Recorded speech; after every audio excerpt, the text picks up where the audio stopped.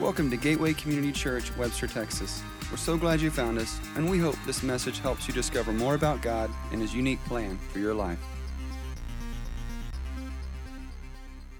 Well, it is a great day, and we're glad you're here this morning. It's actually not raining, at least for a little while. We'll see how long that lasts. I was talking to some guys earlier this week, and we were just kind of having a time of just sharing some things. And I told them that my gut conviction as a person, as a Christian, as a pastor of this church, is that I wish that I could get every single one of us to realize and grasp that God loves you. I mean, we sang that this morning. We talked about pursuing God. And that is just so important. It's something that I think is so missing often in our world today. He always has, He always will, and there is nothing you or I can do to stop Him from loving you. But that's not the end of it, because He loves you so much that He is relentlessly pursuing you, that He will never stop or give up on you. He will never slow down. That is His desire, the desire of His heart. And that's great news, and that's why we celebrate that in worship every single Sunday. And it's also my conviction that when we really grasp this truth, it will absolutely fundamentally change our lives.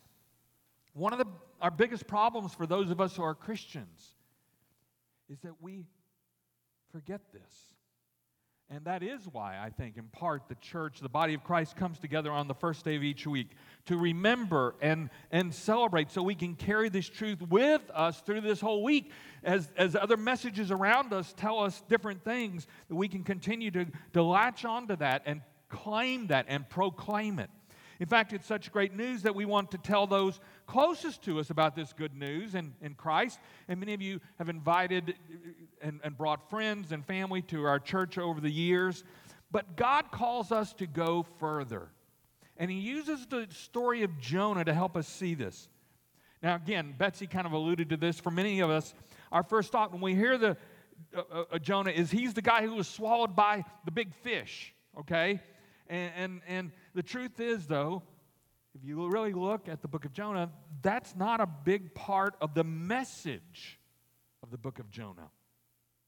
It's simply an instrument of God's that plays a bit part in a much bigger story.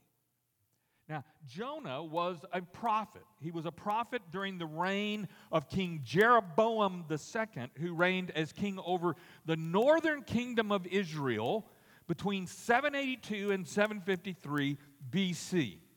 And God used Jonah to help Israel expand its borders after a period of oppression by the Arameans, who lived in the area of what we would today call Syria. Even though Israel was not particularly living faithfully, we read about Jonah in 2 Kings chapter 14, beginning in verse 23. It says, "In the 15th year of Amaziah, the son of Joash, king of Judah," that is, the southern kingdom, centered around Jerusalem, "Jeroboam, the son of Joash," a different Joash, king of Israel, that's the northern kingdom, began to reign in Samaria, and he reigned 41 years. And he did what was evil in the sight of the Lord. And yet it says he restored the border of Israel from Lebo-Hamath as far as the sea of the Arabah, according to the word of the Lord, the God of Israel, which He spoke by His servant Jonah, the son of Amittai, the prophet, who was from Gath-Hephner. But the Lord saw that the affliction of Israel was very bitter, for there was none left, bond or free, and there was none to help Israel. But the Lord had not said that He would blot out the name of Israel from under the heavens, so He saved them by the hand of Jeroboam, the son of Joash. That's the only reference we have to Jonah, really, outside of the book of Jonah, the book.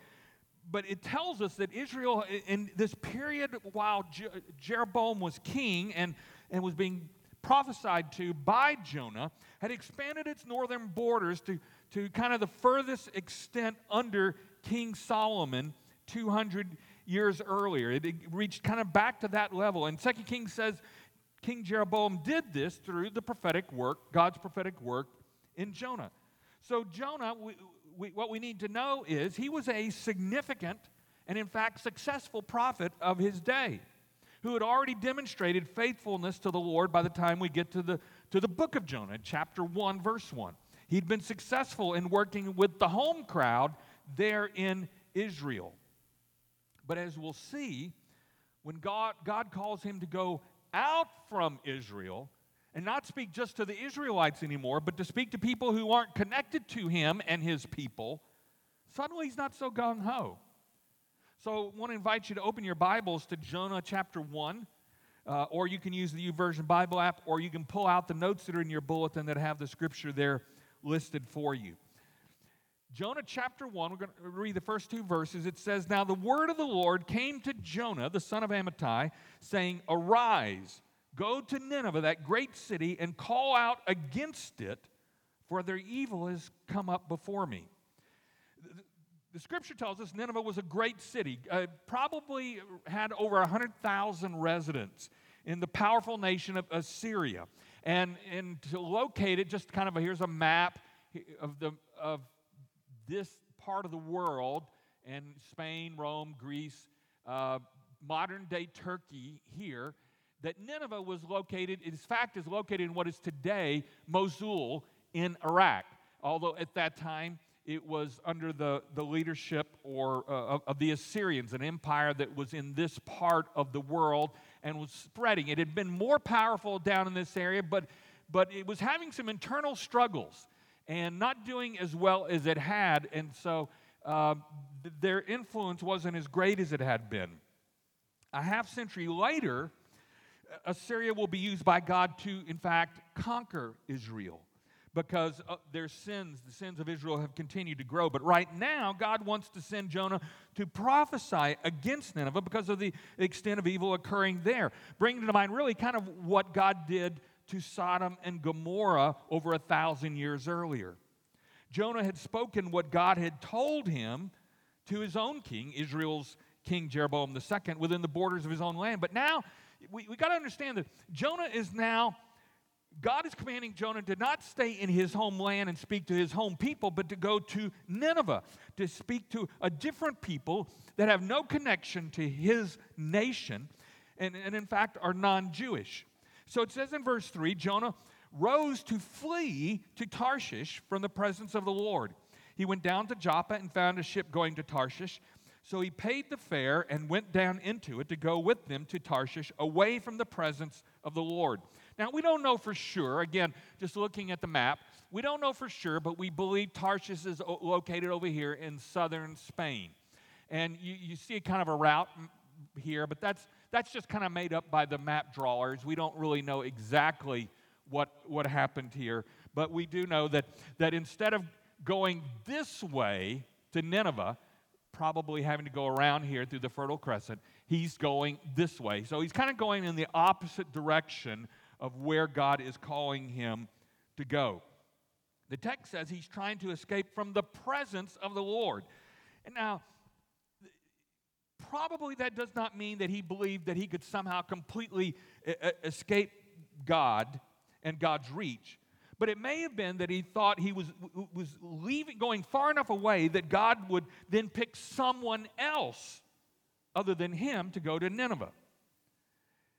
While other nations believed that their God was the God of their nation or their land or their place, the Jews had been told from the very beginning by the Lord God himself that he was the God of all creation. He was not bounded by country borders or things like that. And the Lord God had chosen Israel. He had already told them to be a light to the nations, to work in and through Israel, to reveal himself. He told them, you are the least of people, and I have chosen you. But the Jews largely thought of the Lord God as just their God. So what Jonah does seems a bit ridiculous. And most of us already know the story well enough to know that he wasn't successful. And yet, in much the same way, for those of us who are Christians, we often envision God as just being for the people who trust God, for the Christians. But as Jesus made it very clear, God always has had a bigger plan. Jesus said, as he was wrapping up his mission here on earth, "Go therefore and make disciples of all nations, baptizing them in the name of the Father and of the Son and of the Holy Spirit, teaching them to observe all that I have commanded you. And behold, I am with you always to the end of the age." You see, is it possible that while we think Jonah is foolish to think that he can run away from God and his plan and his purpose for Jonah, that maybe we're kind of in the same place? That those of us who are followers of Christ, who are Christians, can get comfortable with our Christian friends. And we can even point to a couple of successes that we've had of inviting a close friend to church who came and maybe even is attending. But have we failed to see the full extent of where and to whom God is calling each of us to reach to? See, Jesus commanded all of his followers to go and make disciples of all nations, of everyone we encounter. But the question is, are some of us going in some other direction? And if so, are we in fact finding ourselves trying to get away from God? Are we forgetting that the God who relentlessly sought us through others? You know, you could ask somebody, how did you come to know Christ? And most of the time we can point to an individual. We can point to a person who had a profound influence in our lives. And it's usually not a preacher, by the way. It's usually somebody like you. It's somebody who is just going about their life and God uses them. But are we straining our relationship with God because we're not allowing him to work through us to those beyond us? And it's actually, as was in the case of Jonah, disobedience. Is our failure to be salt and light to those around us, in fact, a sin against God? Well, let's see where it gets Jonah as he tries to get away from God and God's plan. Verse 4, "But the Lord hurled a great wind from the sea upon the sea, and there was a mighty tempest on the sea, so that the ship threatened to break up. Then the mariners were afraid, and each cried out to his God, and they hurled the cargo that was in the ship into the sea to lighten it for them. But Jonah had gone down into the inner part of the ship and had lain down and was fast asleep." The ship encounters this great storm that's overwhelming these experienced sailors. They're afraid, the scripture says. And they start praying to their own gods. And they toss overboard the cargo of what they're carrying to lighten the ship to increase their chances. Yet in the midst of all this, Jonah's just down below asleep. Verse 6, "So the captain came and said to him, 'What do you mean, you sleeper? Arise, call out to your God. Perhaps the God will give a thought to us that we may not perish.'" Now, the captain isn't probably at this point singling out Jonah and saying that his God must be the God of the important God or the all-powerful God. He just wants everyone to be searching and seeking out any God that they have connection to try to help save them, their ship, and their lives. And the sailors figure the more gods that they can contact and call upon, the better the chance they'll have of reaching one of them who can do something about their situation. And then they decide to see if they can determine the cause of the storm, so they know better how and to whom to pray. Verse 7, "So they said to one another, 'Come, let us cast lots that we may know on whose account this evil has come upon us.' So they cast lots, and the lot fell on Jonah. Then they said to him, 'Tell us on whose account this evil has come upon us. What's your occupation? Where do you come from? What's your country? And of what people are you?' And the sailors believe that with this lot falling on Jonah, he knows something about what they're going through. So they're questioning him. Verse 9, "And he said to them, 'I'm a Hebrew, and I fear the Lord.'" Now, again, when you see the Lord there in small caps or all caps like that, he's using the name of God. It's not a generic name. It is the name of God. The God of heaven, he says, "who made the sea and the dry land." Then the men were exceedingly afraid and said, "What is this that you've done?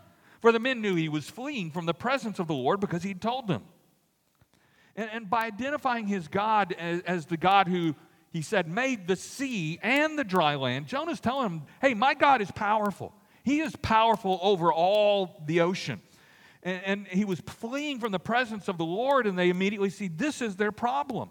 So verse 11, they said to him, what shall we do to you, that the sea may quiet down for us? For the sea grew more and more tempestuous. He said to them, pick me up and hurl me into the sea. Then the sea will quiet down for you, for I know it is because of me that this great tempest has come upon you. Nevertheless, the men rowed hard to get back to dry land, but they couldn't, for the sea grew more and more tempestuous against them. See, it's interesting. These non-believing sailors turn out to be more honorable than Jonah. And even though Jonah says he's the problem and they should throw him into the sea, they row harder. They're trying to save him. They're trying to do what's right. And it strikes me as odd. I mean, he says, you should throw me in the ocean. And I'm thinking, well, Jonah, why don't you jump in the ocean? Duh. I mean, it doesn't seem to be, a stretch. But instead, he says, no, you're going to have to do that. And he allows the sailors to try to save them. When he understands, or he says he does, it's in his power to save them. Finally, the sailors decide the Lord God has led them to their next actions. Verse 14, therefore they called out to the Lord, O Lord, let us not perish for this man's life, and lay not on us innocent blood, for you, O Lord, and they're using God's name here that they had not used before, have done as it pleased you. So they picked up Jonah and hurled him into the sea, and the sea ceased from its raging. Then the men feared the Lord exceedingly, and they offered a sacrifice to the Lord and made vows. So, obviously, Jonah was right, because as soon as they throw him in, the sea calms. I mean, what an incredible experience that had to have been to be. I don't know if you've ever been out on a boat when it's really tossing and all and going kind of crazy. That stuff doesn't just stop right then and there. I mean, it doesn't just happen like that. And yet, all of a sudden, things are calm. And the sailors know it, and they're instantly in awe of the Lord God, and they offer a sacrifice to him. And sadly, that's all we know that they did. There's nothing here in the text that indicates they repented, or they changed their lives, or their gods by this experience. They experienced a miracle, but Jonah, a prophet, a guy who was supposed to be good at talking about God, this prophet doesn't tell him anything about his God. He doesn't point to God. He doesn't give them any information. Often God opens a door for us to experience something amazing that he's done in our life, and others notice, and they say, wow, that's amazing. And yet we fail to see that experience as anything more than just a blessing to ourselves. We fail to understand that when God blesses us, we are blessed to be a blessing. That when God works in our lives, when he does something wonderful or even miraculous, it's not simply for us. It is to be used as a testimony for others. In fact, we may not experience God working as often as he would if we keep the focus on ourselves. When God gave us the experience as an opportunity to be a witness for him to others. And that's a challenge for those of us who follow Christ, is to see our lives through a very different lens. As an instrument that God wants to use to show himself through us.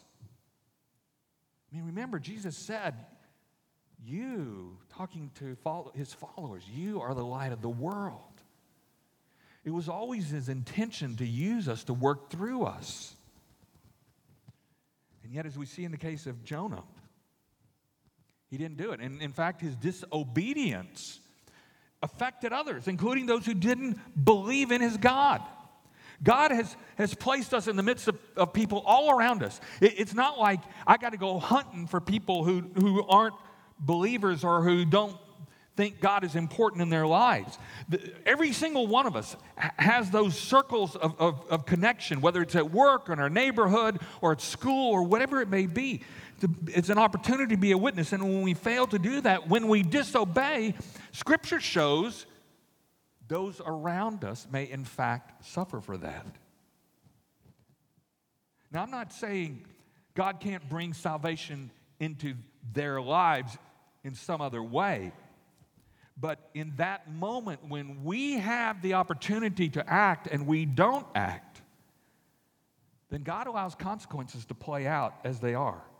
And it may affect not only us, but those around us negatively. I mean, look at these sailors. We forget the sailors. These sailors had done nothing wrong, and they suffered through this terrible storm. Imagine their fear, wondering if they were going to survive. They didn't know the outcome, and they lost their whole cargo. All that was thrown overboard. They thought they were going to die, all because Jonah, the prophet, the one who followed God, was disobedient. Many people think Christianity is about helping people avoid committing obvious sins. It's the thou shalt not. And sometimes people say, well, I'm pretty good. I haven't done that. I've only broken 2 of the 10 commandments. God ought to be pretty happy about that. No. But the truth of the matter is, as we go on this journey as disciples of Jesus, increasingly the journey is not so much about not doing the wrong things, which tend to be easier to identify.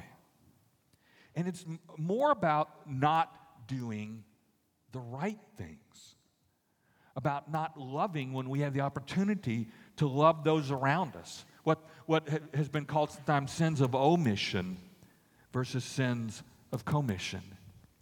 James, the brother of Jesus, said, so whoever knows the right thing to do and fails to do it, for him, it's a sin. I mean, we get caught up in, well, I haven't done anything wrong. But Scripture is clear that for those of us who follow Jesus, the bigger test is, have I done what's right? Have I done what He is calling me to do? Have I been of use to Him? Have I served Him? And that's exactly what Jonah's being confronted by. And sadly, we really don't get any sense of repentance from Jonah. Really, all we get is resignation. Here's this prophet who has witnessed and experienced God's amazing work in and through him, and yet here in this case, what God wants him to do is something he doesn't want to do. That take him out beyond his comfort zone, and he finally, reluctantly will go along, really because he has no other choice, and not because he's sorry, or sorry for his disobedience, or sorry that he can't be used by God to reach others, and what he's cost others by even failing to do the right thing. Folks, that's why we believe this ongoing journey of discipleship is so important. That's why we have said we have made a sea change, if you will, in who we are as a church. And it's not a huge change, but it's saying while we want to continue to reach those who are far from God, we want to not just simply reach them, we want to grow them up to maturity to become disciples of Jesus Christ. And if we don't understand who a disciple is and what a disciple is about and what it means, we don't have any target to aim for. It's why we do these classes about basic discipleship, because God is calling us in particular right here, to unleash His unconditional sacrificial love into our families and schools, into our workplaces and communities, and become more like Jesus. And that's the only way we can do it consistently and naturally. It doesn't just happen. I mean, here's Jonah. He's a prophet, for heaven's sake. If anybody ought to be doing it, you would think he's the guy. And yet, what do we see? He's the worst example, just about. In fact, the pagans, the unbelievers, or the believers who believe in other gods, are more gracious than Jonah. It's not just about avoiding doing the wrong things, but intentionally doing the best and right things. And sharing the love of God is that ultimate good. Because it's the only thing that can help a person discover eternity with God. See, Jonah's been this prophet in a setting that was comfortable for him. He's with his own people. But when God opened the door for him to go beyond those like him, beyond what was easy for him, beyond his immediate circle, he rebelled. He tried to run away and endangered everyone on the ship. Now, the thing is, God's not finished with Jonah, if you know the story, and he still intends to use him, whether Jonah likes it or not. And so when they throw him overboard, God's already prepared a way to get him back to dry land. Verse 17, and the Lord appointed a great fish to swallow up Jonah, and Jonah was in the belly of the fish 3 days and 3 nights. And again, as Betsy mentioned, we tend sometimes to get hung up here. Well, what kind of fish was it? Was it a fish or was it a mammal? Because it was really a whale. Well, we don't know. In fact, it's amazing how little Scripture says. And when Scripture doesn't say a lot about something, it usually means it's not a big deal. It's kind of a non-issue. There's no description of what the fish is, how big it is, how he could survive in the belly of the fish 3 days and 3 nights. But here's the thing. If we're looking at a God here who can raise up a storm instantaneously and then stop a storm instantaneously, don't you think he can bring a big fish nearby?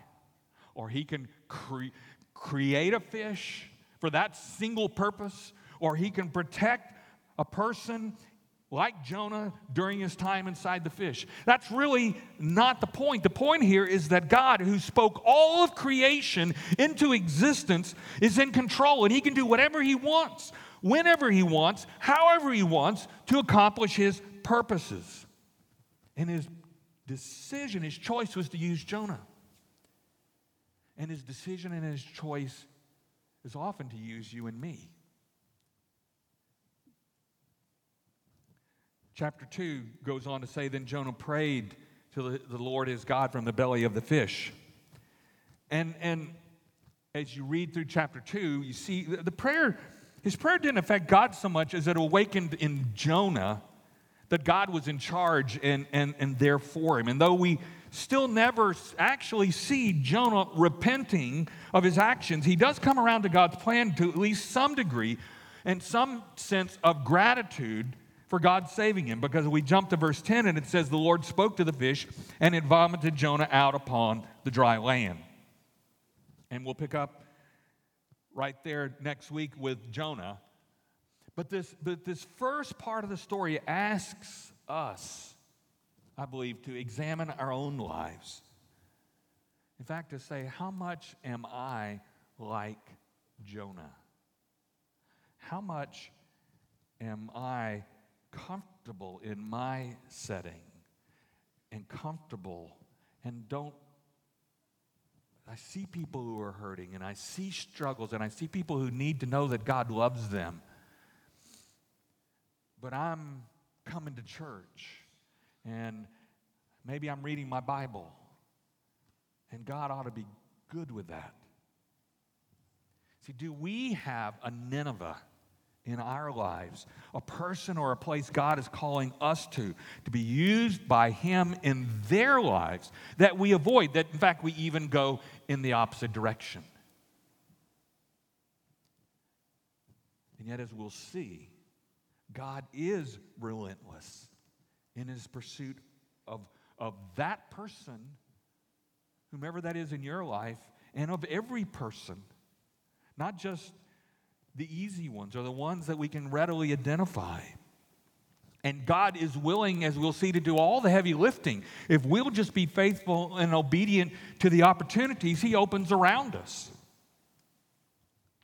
Andy Stanley at North Point Church in Atlanta routinely tells his church family that they should be looking for 3 cues for people who might be most open to Christ in their lives and accept an invitation to come to church or to be involved in a small group or something. He says the first one is when they say, things aren't going well. He says that's a cue that people will be open to new possibilities. Second, he says, I wasn't prepared for. When something happens in their life and they feel like they weren't ready for it. That's an opportunity. It's like them, it's almost like God is speaking through them to you and saying, hey, here's your chance. And finally, I'm not from here. New people, people who are looking for a place, for a group of people to fit in, to find a place. Who is it right now in your life who needs to experience the love of God? And how does God want you to share that love and grace in their life? That's really, I think, a big part of the question that Jonah is asking you and me. To step out of what's comfortable. And instead of running to Tarshish, to know that we have the opportunity to join in his work, to be used by him for the sake of someone who is lost or hurting or struggling or looking for answers. And it doesn't mean you beat them over the head with your Bible, but just love on them and come alongside them and tell them your story. You may be amazed. You may think there's no way, there's no crack in this person's armor. But as we'll see as we go through Jonah, God is already at work in every person that you will encounter. And he's giving you an opportunity to be a part of his work. So if there's somebody you need to think about or pray about, I hope that you will. Maybe write their names down. If you need to talk with our prayer team, they're going to be down here, down front in just a moment, and they'd love to pray with you. And if you're a guest with us today, or you brought a guest with you, I hope you'll take a moment and say hello. I'll be out here and over out these doors with some friends, and we'd love to just say hello. We have a little gift for you that we'd be happy to share with you for joining us today. So let's close and just ask God to open our hearts, okay? Gracious God, thank you for the story of Jonah.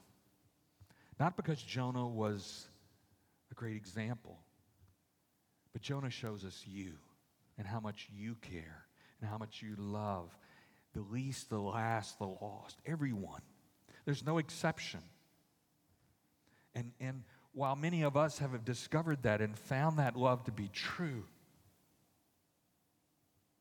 you call all of us to some kind of a Nineveh, some place that's not comfortable, to somebody that maybe doesn't seem open. And yet you will provide the opportunities if we are just watching. Help us, Father, to have a different heart, the heart that you give us in Christ through his Spirit, rather than the heart of Jonah, that you might use us in whatever situation or circumstance you open up later today or tomorrow or this week. Help us, Father, to look for that opportunity this week, we pray. In Jesus' name, amen. To learn more about us, visit www.gateway-community.org. Welcome to your journey.